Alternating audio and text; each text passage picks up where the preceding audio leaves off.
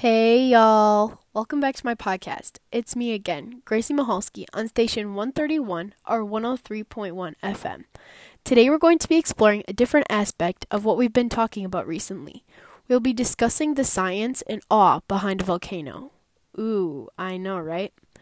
The volcano we're exploring today is called Mount Etna. It's located on the east coast of Sicily, Italy, in the metropolitan city of Catania, between the cities of Messina and Catania in Europe. Its last eruption was in the spring of 2017, and it's your lucky day. To explore this volcano, we have three guest speakers with us today in the studio. We have a volcanologist, a geologist, and a survivor from the most recent eruption in the spring of 2017. The volcanist is from Russia, and her name is Vanya Popov. The geologist is from Britain, Layla Jones, and the survivor is Rebecca Morel from Italy. Good afternoon, Vanya Popov. Hello, I am so happy to be here. Thank you. What type of volcano is Mount Etna? Well, Mount Etna is a stratovolcano which lies above the convergent plate margin between the African plate and the Eurasian plate. It is the highest active volcano in Europe, which is crazy, I know. It is currently 3,326 meters high, though this can sometimes vary with the summit eruptions. It is the highest peak in Italy, south of the Alps. Etna covers an area of around 1,190 kilometers squared, with a basal circumference of 140 kilometers. This makes it by far the largest of the three active volcanoes in Italy, being about 2.5 times the height of the next largest, Mount Vesuvius. What type of lava does the volcano release? Mount Etna releases basaltic lava. It has a higher silica composition, which means its viscosity is higher. What is viscosity? Viscosity is how the composition or texture of the lava flows. If it has a higher viscosity, it means it is more liquid and can move more easily. If it has a low viscosity, it moves more slowly. On average, the volcano erupts every 2 years, but it can sometimes vary. Last year it erupted 3 times. It just depends. Have there been any hazard with these eruptions? The most dangerous part of the volcano is the lava flow. Because its viscosity is so high, it can destroy villages in matters of hours or even days. During the last century, 3 deadly incidents are known. In 1929, there have been 2 deaths. 1979, there were 9 deaths. In 1987, there was 2 deaths. In all, the cases were of visitors coming to visit the summit crater who were surprised by the sudden steam blast explosions. Volcanic hazards at Mount Etna are the lava flows, the tephra falls, the earthquakes related to eruptive activity and magma movement, volcanic sector collapse, tsunamis, and pyroclastic flows. Wow, thank you for the great information.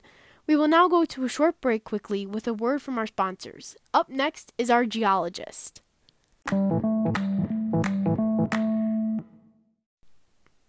Did you know that we drilled into the earth? I know, it sounds crazy. It's called the Koala Super Deep Borehole in Russia. They drilled 40,230 feet deep, but their goal was originally 49,000. The project sadly ended in 1995 due to extreme heat and water spewing from the ground. Now, let's welcome our geologist, Layla Jones. Hello. What are plate tectonics? Well, there are 12 plates on Earth. Each one moves on the asthenosphere, which moves like toffee. This causes plates to slide, grind, and press against each other, causing volcanoes, mountains, and earthquakes to occur and form. What plate does Mount Etna rest on? Mount Etna rests on the subduction boundary where the African plate is being pushed under the Eurasian plate. Although they appear geographically close, Etna is actually quite different from many other volcanoes.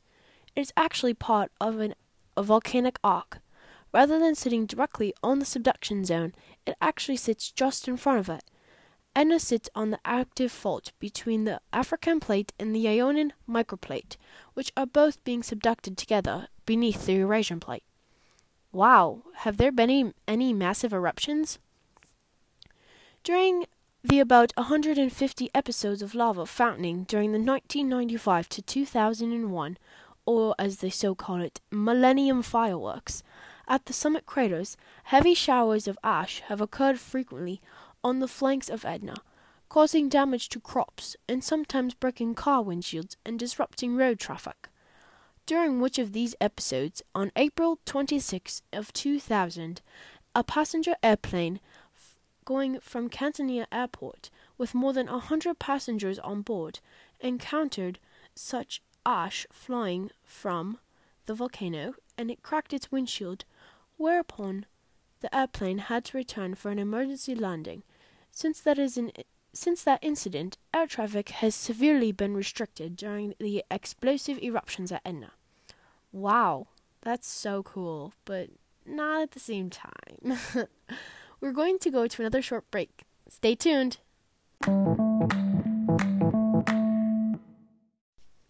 Here's another fun fact for you.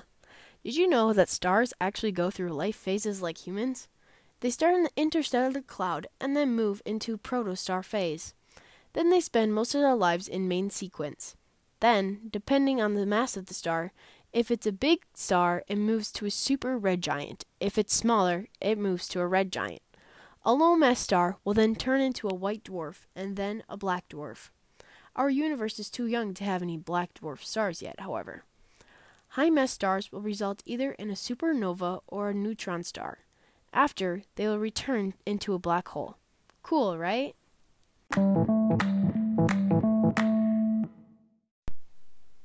And our last speaker is our survivor, Rebecca Morell. Hello, guys. Pleasure to be here. So, where were you when Mount Etna erupted? Well, I am a science correspondent, so I was 30 feet away from the eruption in the spring of 2017. What were your emotions and thoughts during the eruption? I was extremely scared. You know, I cover science.